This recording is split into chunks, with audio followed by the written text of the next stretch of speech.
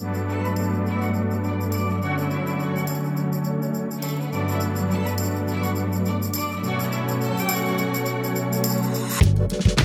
and welcome to Shop Small, Eat Big, where each episode we'll be speaking to an artisan food or drink business, baking, brewing, creating, making fantastic produce and selling it throughout the UK.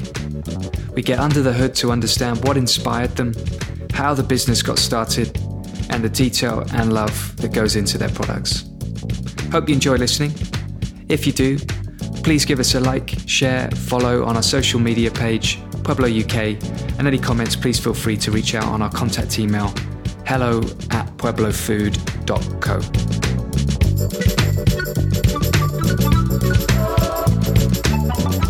Hi everyone, I hope you're doing great. In this week's episode, I'm joined by Lisa Newman, one of the co-founders of Cornwall-based peanut butter company Frida's. Love was already in the air for peanut butter. Lisa never forgot to take a tub whilst travelling. But it wasn't until her and her husband, fellow co-founder Andrew, took the trip of a lifetime to New Zealand and fell even more in love with the renaissance nut butter was having over there. These companies had strong branding and a great look and feel about them. Ingredients and taste-wise, they were also a far cry from the products that we'd find in our supermarkets today. So armed with a peanut-inspired appetite, upon their return, Lisa tells us how Frida's got to where it's at today and the journey to create a really authentic and true peanut butter product with a few quirks and funky flavours along the way.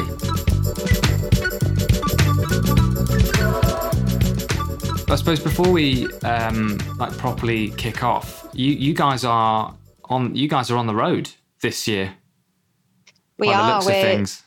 Yeah, we start in Cheltenham at the end of June, and then we're pretty much somewhere every weekend or right through. I think we've got a couple of weekends free, and I'm determined to hang on to those weekends actually, because otherwise it'll just be 24/7.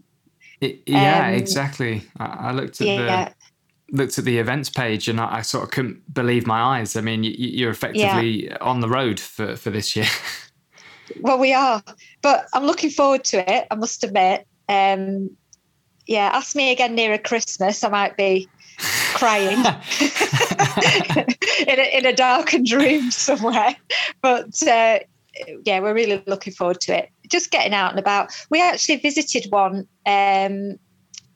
couple of Saturdays ago. There was an event called the Gourmet Food Market down here, which we haven't done before. So we popped over there to have a look and see what it was, with one eye on maybe doing it the next time it comes around. So, but it was just so lovely to see people that we know on the food scene and ask them how they've been getting on. And, it's just lovely to see that people have got through all this and come out the other side. So, yeah. And the first recordings that I think I did, we were still, we're still in lockdown, I suppose.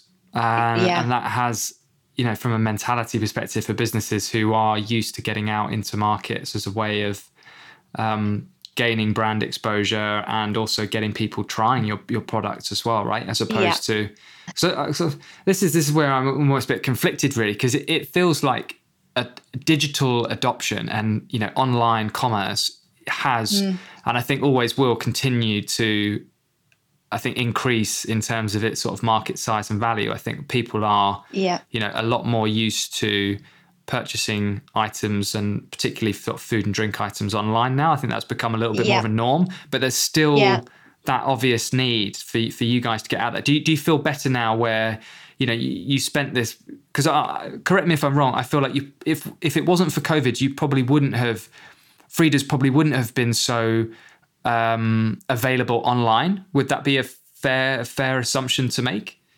We were in the process of building the website, but I certainly wasn't rushing to do it.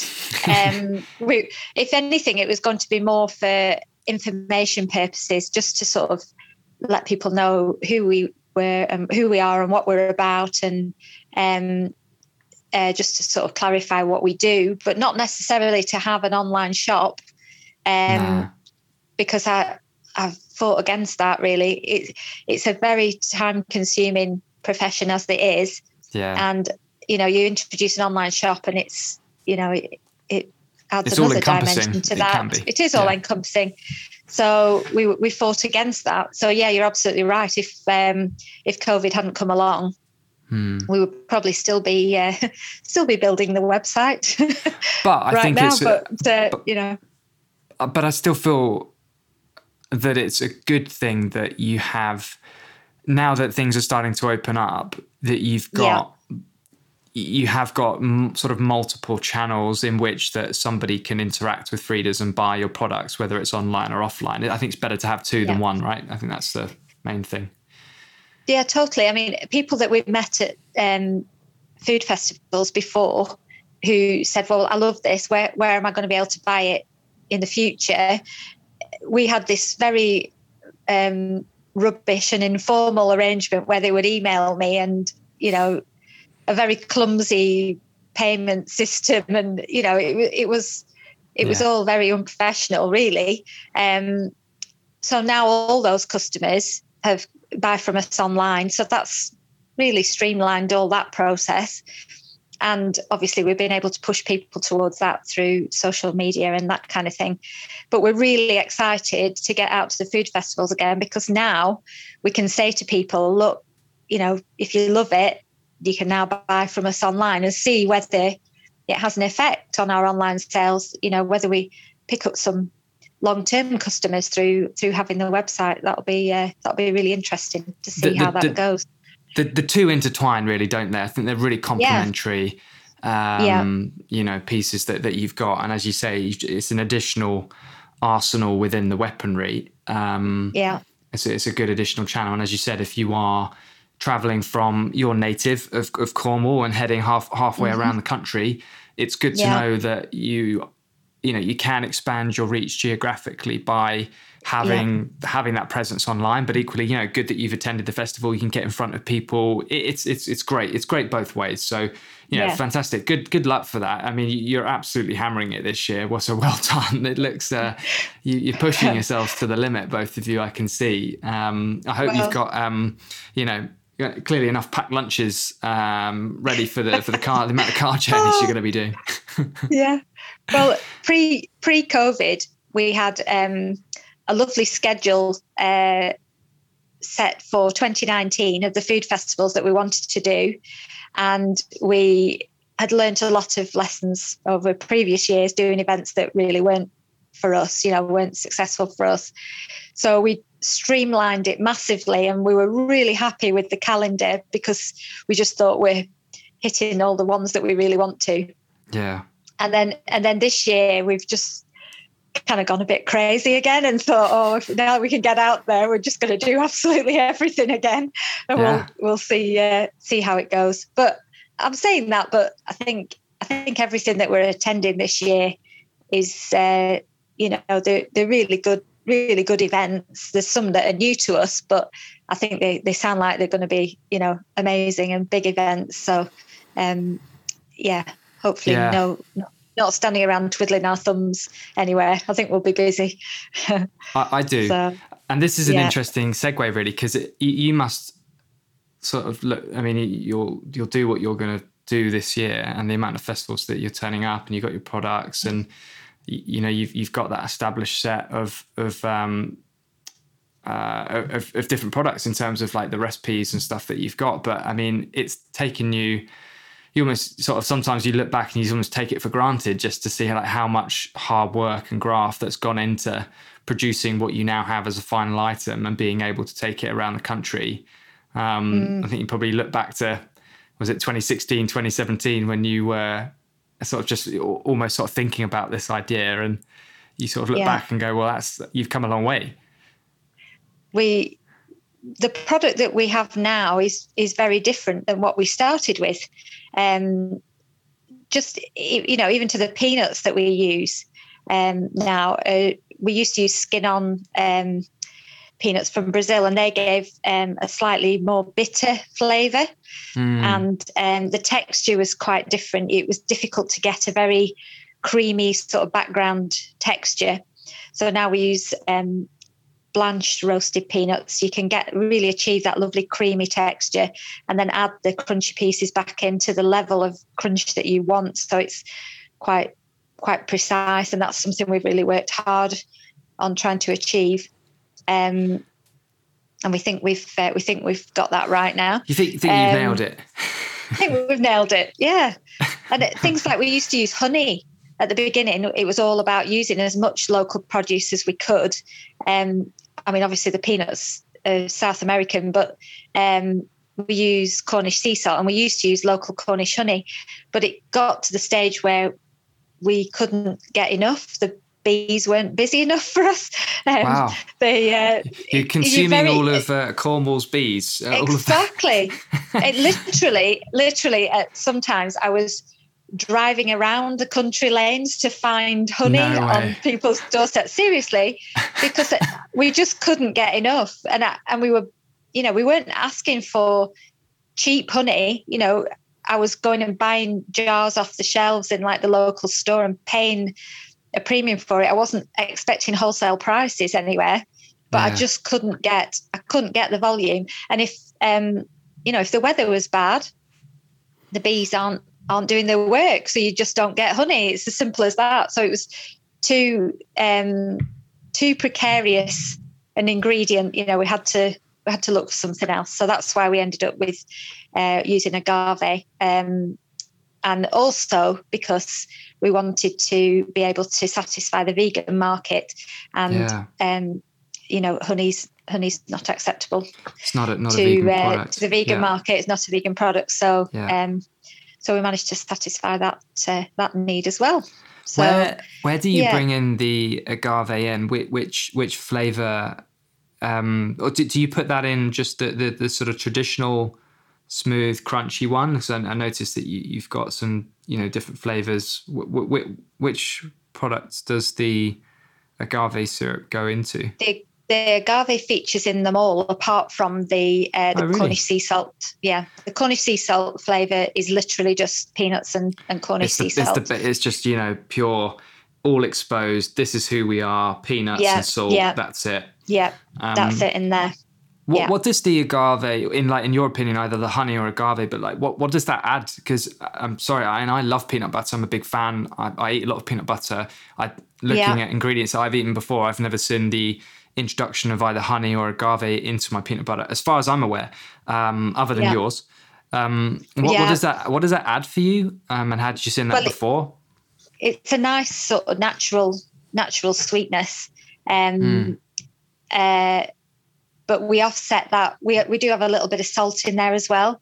So in the crunchy and the smooth original, they have a little agave. I mean, it's only a very small amount, but it just adds another dimension to the flavour of the peanuts. Because although the peanuts do taste great on their own, it is quite a flat sort of flavour, and to me, it just needs a little bit of a lift. So it's not heightening with ingredients around it, doesn't it? Just to support it. Yeah. It's not a massive amount. It's a very, very small percentage, but it does make all the difference to the flavour. But there's certain, for instance, the chili one only has a very tiny amount of agave in it, but it just sort of offsets the heat of the chili as well. So it's quite a well considered flavour. You don't get a very harsh kick of chili at the back of your throat. Sometimes chili can be really strong in that way. It's not like that. It's very mellow, and the agave just sort of helps the chili. It kind of creeps up on you nicely rather than a real, really. I love it. Creeps heat. Up on you in a nice way. Not a bad way, in a nice way. It's a nice creep. What sort of chilies were you guys sort of experimenting with? How did you incorporate that? Because there's many different sort of variations of chili, both in terms of the type of chili that you use. I mean, I take it you're not going full whack with a blooming Scotch bonnet chili. You've gone for a lighter one, but you also get the variation of the chili, whether in terms of it's a powder or if it's flakes, or you're actually sort of chopping up and adding in. What was your preference? Well, way back in the beginning, I think I did use fresh chilies, just to see how that would work. But obviously, then it's not an ambient product. If you're adding, pardon the expression, but a wet ingredient, it can't really be an ambient product, because if you add liquid, then suddenly it becomes something that needs to be stored in the fridge. So it had to be dried, and we used whole chili. But I think the chipotle came right from the beginning, because I absolutely love that smoked chili flavor. I think it's gorgeous. And I'm not really into very, very hot chilies either. So this one seemed to fit the bill. We found that quite early on, but we use it in a powdered form now, so that it is evenly distributed throughout. I was about to say that's probably the best thing, best variation to use, isn't it? Just to get that consistency in the peanuts, which is good. If you use whole chilies as well, you sometimes get the seeds left in the mix, like whole, and the heat is in the seeds. So you suddenly find, your eyeballs popping out of your head, because you've had a seed in the chili. Yeah. Someone's just sitting there at, 8:00 in the morning for breakfast, just stuck this morning on, wanting to have a nice bit of peanut butter on toast, and bam, here comes a couple of seeds. Yeah. I can understand why you wouldn't want to cause that kind of pain. No. We like to be user friendly. Yeah.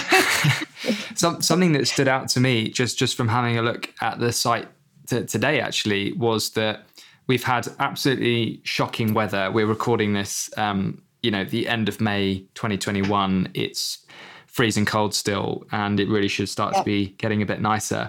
But I noticed that you have a winter spice peanut butter, and I don't know, is it that popular? Because it's sold out, and that feels to me like quite a seasonal peanut butter, something that you would more likely sell in autumn and winter, because it is winter spice ingredients. But you're sold out. And it's the end of May, going into summer. Madness. What's happening? I think we have 6 jars left, 6 or 7 jars left, maybe, and then. It's still present on the website as part of the bundle of 4. But once that's gone, that's taking a holiday till October. Yeah, we'll be bringing that back in October. We were going to introduce a new flavour, but it's sold so well and people love it so much. We're going to bring it back for another winter. This is you mean the winter spice? You're going to bring this back? Yeah, the winter spice. Yeah. But it's almost gone. It's incredible. I looked at it and I was like, that's madness. I mean, that's something that I would be like the least likely to sell at this time of the year. But then again, it has been hasn't been great. What's in the winter fruit and spice like, and what's the sort of thought process behind that? Because that's quite an interesting. I mean, first of all, the chipotle chili is interesting as well, but I can kind of see how the smokiness works with peanut butter. Yeah. Winter fruit and spice. That I find that interesting. Are we going for like a Christmas pudding sort of style flavour with peanut butter? How? Yeah, absolutely. What are you eating at home with peanut butter? Christmas pudding? Christmas? How did you get to that conclusion? Well, it does work brilliantly. We use some organic raisins in there, and we use a touch of orange oil, just a little bit of very pure orange oil. And we use cinnamon, nutmeg and ginger. So like the traditional Christmassy spices. Yeah. And it just works so well with peanut. And I've not seen that before. You guys delicious. Must be one of the only peanut butter companies that have that sort of flavour combination. I haven't seen that. I haven't seen that anywhere else. Yeah. So is that the route that you guys want to go down as a point of differentiation? Because I think the way that I see peanut butter companies, both big and small, marketing themselves at the moment, a lot of it seems to be down to they seem to be quite transparent about the type of peanuts that they use and why the origin of the peanuts. It comes from an area that produces beautiful, best-in-class peanuts. I think there's, people talk about, as you mentioned there, South America's quite a common destination for peanuts, like particularly Argentina. I think they've been touted as a peanut that carries quite a high oleic That's right. tendency, as opposed to maybe some other peanuts that are created. So I suppose, are you, just as a point of differentiation for Frida's, are you thinking, well, let's bring out a couple more interesting flavor combinations, or do you focus yourself as well on the quality of the peanut? Like how are you thinking about marketing yourself, particularly as a point of why are we doing things differently versus another peanut butter company that somebody might pick up and buy? Well, I think the quality of the ingredients is the most important thing for us, and to get the flavour absolutely spot on. So there are other flavoured peanut butters out there. I just think our how can I put it? I think the way we put the flavours together. you can be don't be so modest. Oh dear, the way we've spent a lot of time, sort of preparing the peanut butters in different ways and using different flavour profiles. And because I'm a chef, I think I've got quite a good palate, and what we've come up with, I think, it just absolutely tastes amazing. It is absolutely delicious without using anything nasty, or, no preservatives or palm oil or anything, that you really shouldn't be eating. Completely.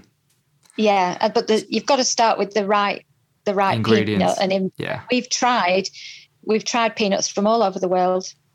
We wanted to be an organic peanut butter from the beginning. Yeah. But the only organic peanuts that we seem to be able to get in the UK are from China, and we tried several different varieties. What were they like because I assume you're, it's interesting actually, it's quite funny. I think on your About Us page, you talk about you spent sort of a year doing trial and error. And that says to me that there's, you've put that in very short words, but clearly that was a painstaking process that you went through to find, the right ingredients. And you've got your philosophy in terms of using high quality ingredients, regional ingredients that supplement the peanut, but also you've got the organic side as well. So you've got your philosophy. What was that like? I mean, bringing in sort of like how different is a Chinese peanut versus an Argentinian, or wherever else they're available and you imported from? Well, I think if you go through your senses, I mean, just the smell for a start. Yeah. The Argentinian peanuts just smell delicious. And when you roast them, they smell absolutely amazing. And they're they're a bigger peanut than the Chinese ones, and they just look healthy, if that makes sense. They roast beautifully. They're golden in colour, and they're so clean. The way they process, because Argentina are like world leading in peanut production, and the processes that they use. So they come to you, they're super clean. There's no contamination. The company that we buy them through are BRC certified, so everything is absolutely top notch. The way that they they process everything, the safety standards, and all that matters as well, doesn't it? It matters a huge amount. Yeah. You've got to have faith that what you're starting off with and what you're putting in the jar is going to be good for people, and you're not going to have any issues with contamination or that kind of thing. And we just weren't confident with the Chinese peanuts that we were using. They didn't smell great. They didn't taste good at all. They were very bitter. Quality might not be there. Just in comparison to Argentina, as you say, where they're clearly sort of the world leaders in it. That's it. You have a trend with, almost sort of every small shop, artisan business that produces their own food and drink item, in that I think you can really tell that you've gone into creating a product with a really clear set of sort of ethics and principles. And I think that's what really, because I mean, last year we were all about let's shop local, let's shop small. And, you know, the government were putting out that message, and that was clearly a very economic message, you know, in terms of finances. But I think there's another meaning behind that. And I think it's also down to, I think people are more inclined to buy products from somebody like Frida's now, as opposed to going in and buying a very well-known supermarket brand, because they actually care more about where products have come from, how they're made, the quality involved in the production, your principles and morals and what you stand for. I think people are, today at least, it feels like, and I'm a consumer of course as well, that you just get the impression that there is a real trend shifting here. And it's really good to see that, you know, your hard work, especially, and you and your husband's as well, for setting up Frida's, it's being noticed, I think, a little bit more so than it ever has been before, at least in relative terms. Would you kind of aligned on that thought as well? Or? Yeah, absolutely. We've been quite overwhelmed this year, really, with the sort of support that we've had, and, you know, the lovely comments and reviews that we've received. And it's nice to be recognised. We don't we're not, well, obviously we're a business, so we want to make a living. You're for profit, but you're not profiteering, are you? You know, no. That's the difference. The most important thing to us is that we're making, you know, something that people enjoy, that it's the best quality that it can be. That, you know, and that's why we don't skimp on any of the ingredients. We don't do anything to sort of, you know, save a few quid. We don't cut corners. You know, we just use the best that we possibly can. And you might pay a little bit more for it, but I personally think it's worth it, you know, for the flavour and the quality that you're getting. And that's been nice backed ingredients. up. And I think that's been backed up by the recognition that you've got by, you know, your community and people purchasing from absolutely. you, as you just mentioned there, comments. But you know, we have to also bring up that you've also gained some recognition from some pretty key awards as well. Recognizing here that you've earned yourself more than one, as far as I understand. Great Taste Award for your products. What was that moment like for you, just in terms of sort of picking up that award, and prior to that, what was the, you know, the sort of process like for you going into that? Well, it was quite extraordinary. I think it was 2019 we decided that we would enter a couple of products into Great Taste Awards, and we were a bit late, and they managed to squeeze in the coconut one, which we decided we would try that one, and we got a 2-star for it, and we were absolutely blown away by that. Amazing. And then we sent the others in last year, and we got 3 2-star awards and 1 star. So we were, wow. we were absolutely blown away, because you know, just to get any stars at all, it's pretty tough. I mean, the judging panels are, you know, I think they're all chefs or real foodies. You know, they know what they're talking about, and the feedback you can get it's very honest. So we were totally blown away by that, and we've also had gold awards from the Taste of the West as well. Amazing. So it's just so satisfying to know that, you know, people agree with what you're trying to do. Yeah, they love the taste. They love the taste too, because and it really does mean something when you know, these people who I mean, they are critical and they know what they're talking about, and so when they like your product, it means the world. You know, it's fabulous. And fundamentally, it adds so much. I think it adds so much value, doesn't it, to your product when you're actually able to, you know, put that sticker on, or add that award to your branding with the, whether it's whatever it is, it just adds, everybody knows that award, I think, as a consumer. Yeah. So it's quite, it feels like the pinnacle. I mean, when you're whether if you're sort of in a supermarket or you're shopping online or, wherever you are, I think if there is that label on that product, I think as a consumer, you're like, that's a good, clearly that's been through a rigorous judging process, and it's been awarded something based on a variety of options, but fundamentally like how it tastes, and it's good.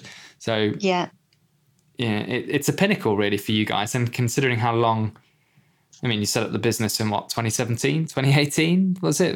Properly? 2017 I think we launched. So I think you're absolutely right, because prior to doing this, I would always choose a product that had a label on it, but, had an award label on it, but probably never totally understood what that meant, what it meant to achieve that, what goes into it. And now I do. Is there stages to it? What's it like? Just sort of, just to take for my enjoyment, but also for any listeners out there, primarily me. What's the application process like? Like, are there various different stages and levels, and is it like a knockout? Like, how does it work when you sort of enter? Like, I mean, it's not just a free for all, clearly, is it? There must be a fairly strict sort of selection criteria. Well, it is open to anybody. I mean, there's a fee involved.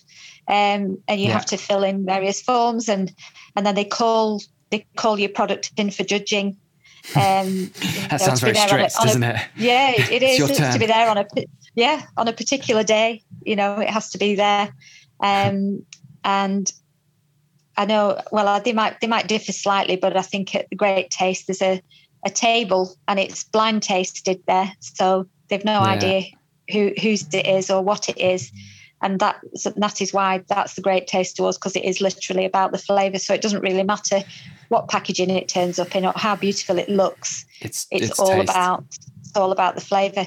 The Taste of the West, I think, is slightly different. So they do taste it from the jar, I believe, or they're aware anyway of what the product is and where it's come from. So it's slightly different. I think they do judge on the appearance as well. So the packaging plays a part in that award, but the Great Taste is purely taste. And no, that's good to know, and that's quite a good segue onto packaging. Was that a design that just came to you guys sort of straight away? It feels very, I don't know, I think as a buyer immediately it's very clean, it's really fresh, it's really clear. Like, I like the sort of the Frida's logo, and then you've got the Made in Cornwall underneath, but it's just quite nice, inoffensive colours. It all feels the right fit. Was that something that you sort of worked on yourselves when you first got going, or the designer? We hadn't a clue how to do that. I think when you're starting off with a new product, really the route to go down is just put the essential information on a label and just get it out there and let people taste it. But I didn't want to do that. I wanted it to look really professional from the very beginning. So I actually sold my car to pay for the branding. Did you really? I did. I sold my car. We had a cafe before, and when we sold the cafe, that was my treat to myself. I bought a lovely duck egg blue Mini, which I was very, very proud of. And but then when Frida's came along, we had this opportunity, and I didn't want to send it out with some rubbishy label that I'd created myself. So amazing. But I mean, and branding is an expensive, to do it properly, it's an expensive process. So I sold my car and I drove around in, well, I won't say the make of the car, but I was ashamed of it. And this poor little car that I drove around for about 2 years, hating every minute of it. But but you got yourself a great sort of brand. I think, as you say, it's everything, isn't it? Well done to you. I think that's not an easy. I think there are a lot of people that would and me included, that would like have lots of second thoughts about doing something like that, because as you say, it's not cheap. No, well, we got together with the team. They're called Design by Our Friends, and we were with them. They're based down in Falmouth, and we sat around a table, and they sort of looked at they asked us to come up with some designs that we liked, and we had a proper brainstorming session where we talked about, you know, what our values were, and it was a very lengthy process. And then we went in, and they did a presentation for us, and they'd come up with about 10 options that they presented to us on sheets of A3 card, some radically different ideas. And I sat there honestly trying to hold back tears, because I thought, oh my Lord, this is incredible. This is actually happening. You know, it feels all real. All their ideas were wonderful. I mean, really wonderful. And choosing one sort of route to go down was very difficult. But we liked the simplicity of the icons that they came up with, you know, the little peanuts and the chilies and that kind of thing. I really like that. It's on like your gift box as well. I think I really like that. The one that the twin gift pack. I just like the simplicity of the drawings and the colours, and it just looks very very friendly, very approachable. Yeah. Well, initially we were looking at I think beige, sort of the beigey colour of the crunchy. That was the colour that we were working on, or there was some navy blue in there as well. So we were looking at all the different designs, but just in that kind of one colourway or maybe two colourways. And then when they started working on, we chose one or two options, and then they kind of worked through those, and then they started to add in the different colours for the range. It was like, oh my Lord, you know, it was really coming together. Oh, an amazing process, an absolutely incredible process, and such creative people. And we were absolutely bowled over when we got the final labels and they went on the jars. You know, it was well worth doing. So you can hope that with the success of this branding and the increased popularity of Frida's, that perhaps one day, once again, you may be able to purchase another duck egg painted mini. Who knows? Well, now, right? No. I now have a white mini. Do you? And it has all Frida's icons all over it. You're joking. You'd have to send me a picture of that. That's incredible. I will. Love that. No, I have a white mini with all the logos all over it. Yeah. That's an even better idea. I got a mini back. Yeah, it's brilliant. And who needs advertising when you just drive around in that all the time? Honestly, we've been on the motorway and people have emailed me while we've been on the motorway going, we're following you on the M6 or wherever. Yeah, where can we buy your products? It looks amazing. Looks great. So it does work, yeah. But when I first drove it around, I had to get used to people smiling at me and wondering why they were smiling at me, because the car just makes you smile, you know. Completely. And I thought they were smiling at me personally, but no, it was the branding on the car. Yeah, we're getting used to. How take me back in time a little bit to the moment that you guys got your first sale, whether that was you know, in a stockist. I assume that was the kind of original route that you guys were going down. And so you've made your product, you're happy with it. What was the first sort of, because that's a very momentous occasion, really, isn't it, when you get your first sale and something that you remember? What was it? Yeah, the very first thing that I did, I worked at a Lobbs Farm shop at Hedligan. I was working as a chef there, and they very kindly let me have let me do a little tasting day and sell some jars there, awesome. Which was wonderful. And I think I sold about 60 jars in a day, and I just couldn't believe it. I thought it was absolutely wonderful. Wow! But then we were working with Oxford Innovations as well, and my mentor then Lewis, who we still work with now, but privately now, we had a day out around Cornwall and just walked into various delis and that kind of thing, and just introduced the product to people. And we sold some, and I thought, oh, that's amazing. We're now on the shelves in various places, and that's amazing. So you actually did. Yeah. You just sort of walked in to various different Literally. shops and went, look, Yeah. I've got a peanut butter brand called Frida's. We think, Yeah. do you want to try some? Yeah. And then that was when it paid off, having done the branding properly, because we incorporated barcodes and that kind of thing. So we were shelf ready. Let's put it that way. So. And when you and that's the first thing that they look at the end of the day, isn't it? When a stockist is going to buy something, they haven't tried it yet. So all they're looking at are the colours and the logo and the packaging. Like that's key, isn't it? Absolutely. Yeah. And we did, I think that was sort of around April 2017. And we went and did our first food festival, which was Porthleven. We didn't know what had hit us, to be fair. We were trying to serve peanut butter on pieces of bread.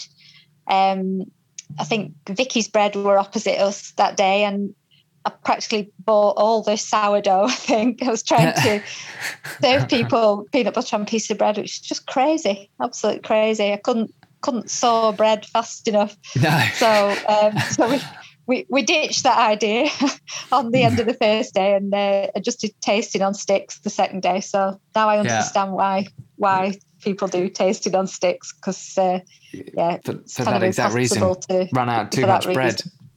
Yeah, totally. I think this begs the question for me, and it's something that I normally ask at the beginning, but when everything is so fluid, it's great. Why did you guys come up with the idea of creating a peanut butter brand? Like where did that sort of notion originally come from? And you mentioned a little bit in the podcast that you're a trained chef, so clearly you work with food really well. You've got, like to think, you've got a good palate, you understand flavor combinations, but why peanut butter, I suppose? Like how did that really come about? Well, we were like I say, we just sold the cafe that we had in Mevagissey, and while we had the time, we took ourselves off to New Zealand for holiday of a lifetime, and we toured around in a camper van called Frida. And while we were there, I mean, New Zealand is such a foodie country, and really good cafe culture. Peanut butter figures quite highly on the menu. And we always take peanut butter with us when we're traveling anywhere, but because we were going so far, I thought, I can't take 5 weeks worth of peanut butter with me. That'll just take up my whole luggage allowance. So I thought we'll have to find some while we were there. And I remember actually sitting down and Googling New Zealand peanut butter brands before we went. And there were a couple that they just stood out to me as being very artisan. The labels were quite simple. They were just clean, just looked like they'd been made with care. And just, I don't know, I thought at the time that all we had here really was sort of health food, the peanut butter that you find in health food shops, which is usually plain peanut, which is absolutely fine, or the supermarket varieties, which seem to be full of refined sugar and palm oil and that kind of thing. Yeah, I mean, you look at other brands. There's some American ones, right? Like say, certain ones which are just, as a kid, you're probably like, this is lovely, but it really, you look at the ingredients now as an adult, and you're like, wow, that's got a horrible long list of additives. I just thought, there should be something in between. Why shouldn't peanut butter get, gourmet status? Why can it not be? And it sounds like you love it, by the way, already. I mean, I guess the other reason why you started the business is, when you're going on holiday and you're considering, peanut butter is basically on your list alongside your, your clothes, your toiletries, all the things that you would normally be on the list for holidays. Peanut butter clearly ranks quite highly in your list. Tells a story, doesn't it? It does somewhat, yeah. Yeah. And where does that come from? Is it kind of like a chef thing? Maybe at the end of the day, you finish cooking, the last thing you want to do is cook, and you're like, oh, let's just have some peanut butter on toast. Like what? It's just, I mean, I love peanut butter as well, but yeah, it does work. It does work well for that, certainly. But I do have a few issues with food. There's certain things I can and can't eat, and peanut butter fills a real gap for me. With protein, because it's such high protein, and it's really nutritious, and there's so much you can do with it. We do a lot of walking as well, so it's just the perfect food to put it on a sandwich with some banana or a bit of jam or something, and off you go, and you've got all that energy you need right there, and it just tastes so good too. I mean, it's that's fundamentals, right? It's just amazing. So it's very much part of my repertoire. So you didn't get to take any to New Zealand, but I assume whilst traveling you did find some. We did. We found a couple that we really liked. And funnily enough, one of the brands that we found has kind of evolved in the same sort of way that we have. They then went into doing flavours as well. And they're big in America now. So, but they're a bit ahead of us. They're a much bigger company than we are now. But doing really well. And I think that gourmet, I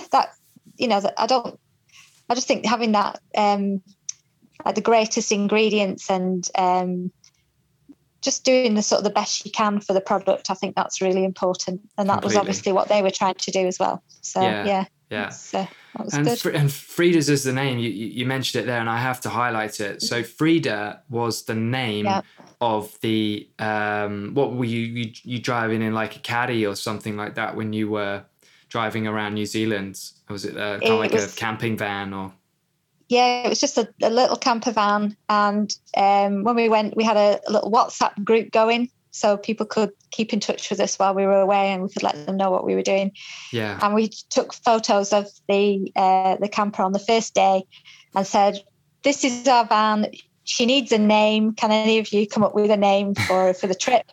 And a lovely girl called China, who incidentally does work for us still and does food festivals for us, she said, "Well, you need to call her Frida because she's free to roam around the whole of New Zealand." So that's how Frida got the name. And when we were looking for a name for the brand later on, it was actually Andrew who remembered Frida and said, "Well, it's got to be Frida's," because that was where it all started. So yeah, I love that. Yeah, that was how the name came about. Yeah, I love that. Did you get? I imagine. So was New Zealand the kind of the what's the word? Was it the sort of the catalyst for you both in terms of, right, we're getting back to the UK and we're starting this brand. We need to do it.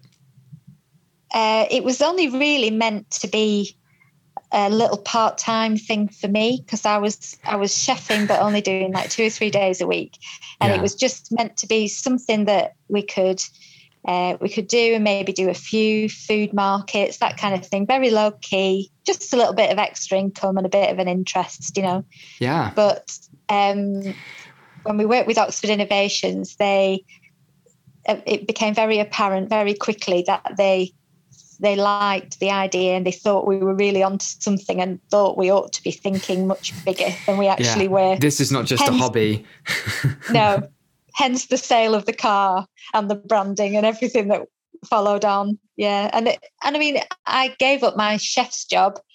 I think we started in April, and I finished at the farm shop in May and carried on working full time myself. It just took off that quickly. Within no time at all, we were in, 30 or 40 shops in Cornwall. I think that's when you know you're onto something, and it's just, it's more than a hobby, isn't it? It's more than just a little something to do to pass the time. It clearly was going to be potentially. Well, of course, I was still making it in the kitchen at home. You know, we got the kitchen inspected by the local EHO and passed us, and I was literally still making it in the kitchen though. So, you know, a busy day was like 100 jars. My goodness. You know, and then start labeling them in the evening. Yeah, it was. But now it's, you know, 1,000 to 1,500 jars a day. So it's wow. And that's so how did that come about? Like, what was the transition like, moving from home kitchen into? I suppose you've got some facility quite close by, perhaps, and you sort of utilise that. Like, what was that like? Yeah. And you wonder, what moment do you sort of decide to make that decision? Because it is a commitment, isn't it? To go from, it's quite a jump. Yeah, massive. We actually went to do a food festival at the Duchy College at Stoke Climsland. Yeah. And the chap who did the food testing, etc., was around, and I had a chat with him about getting the peanut butter tested, etc. And he said, "Oh, I'll give you a tour of the kitchens here. You might want to come and rent some kitchen space from us," which I didn't even know was an option. So, yeah, that was how it started, and nice. we moved into their smaller kitchen.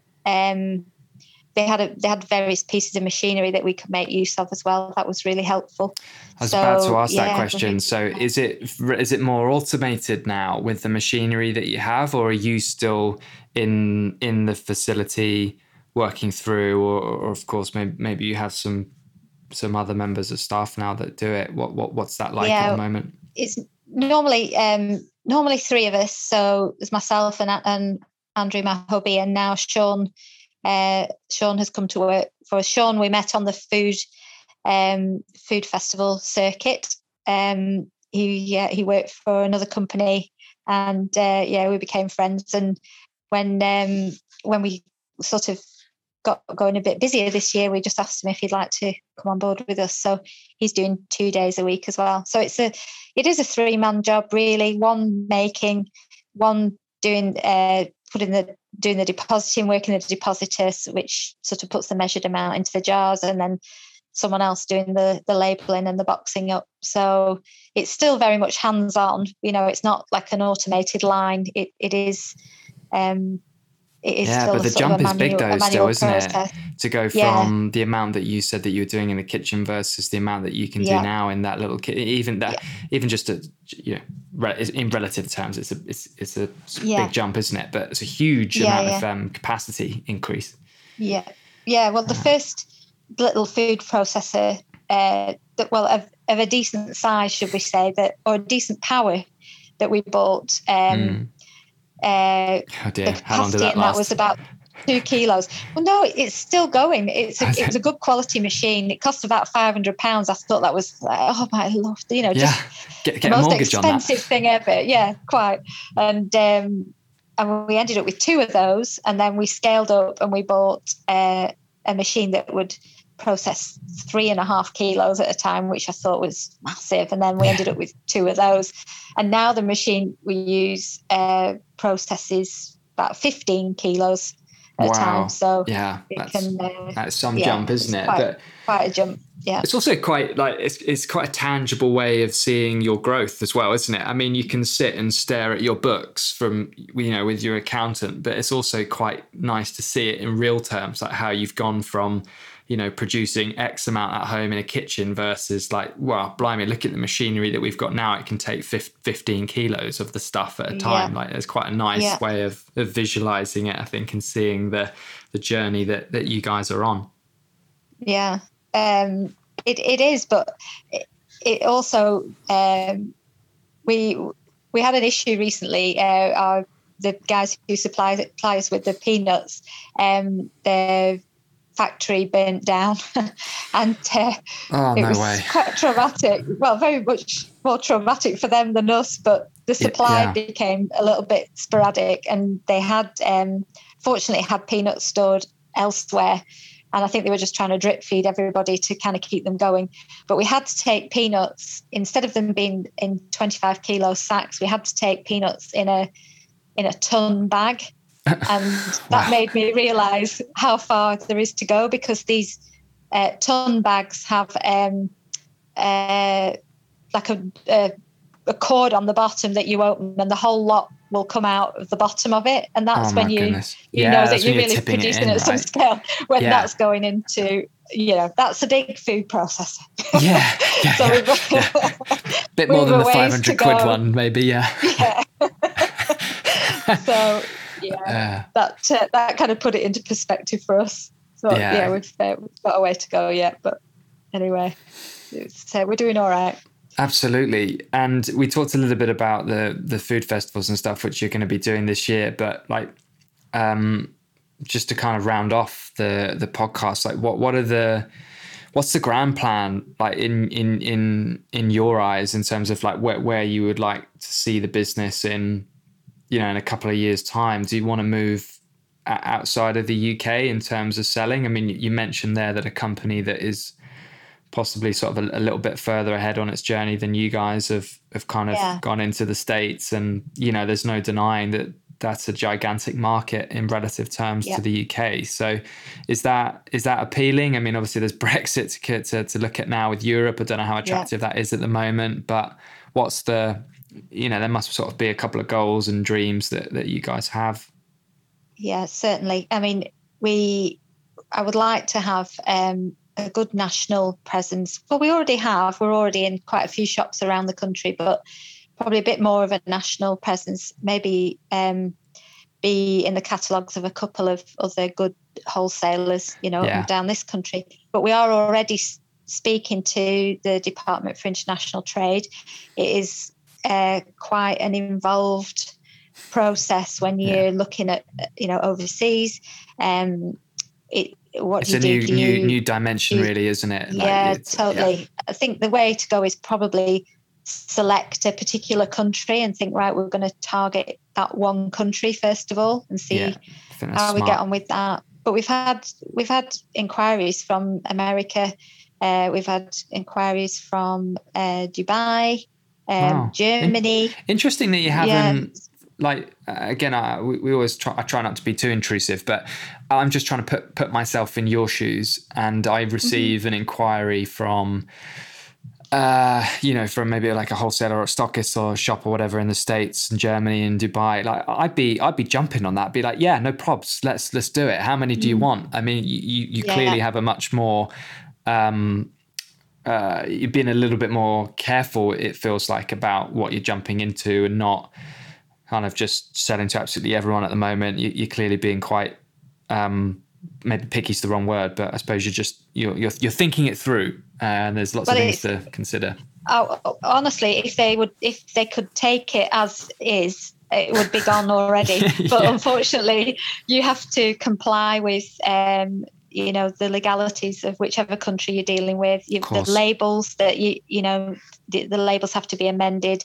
In the case of Germany, into different languages. There's certain things that they require on the jars. There's certain licenses that you need, and it does vary from country to country. So it's not something you can just do with your product as it is. There's quite a lot of there's quite a lengthy process to go through to they call that red tape, I think, Lisa. I think that's what they call it. Yeah, and it's not getting any easier with Brexit and what have you. I think hopefully by the time we get there, the issues with Brexit will be ironed out, and it will get simpler. Oh, and so maybe some free trade agreements, right? If the UK continues on and it's on its journey to getting some free trade agreements with various different countries, it might be, as you said, from a paperwork perspective, it might be beneficial to pick one of those countries. Who knows? But definitely, it's exciting nonetheless. It is very exciting, and we have. Two new members of our team. So I was telling you about China, who came up with the name and still does food festivals. Well, her sister Evie came to work for us this year as well. She's she's been working around the country doing various administrative roles, and she used to work for us when we had the cafe as well. And she's come on board like a force of nature, and she's working for us full time. So which is absolutely brilliant because, you know, she makes very light work of tasks that I find incredibly difficult, admin, etc. Not my forte. I have a similar experience as well. It just takes the weight off your shoulders, I think, doesn't it? Because I mean, let's be honest, there's certain things we're good at as people, and there's certain things we're not, and it's just extra nice to leverage other people's expertise. Lisa, it's been an absolute pleasure speaking to you. Thanks very much for coming on to the podcast this afternoon. You've been a brilliant guest. It's been lovely. Thank you.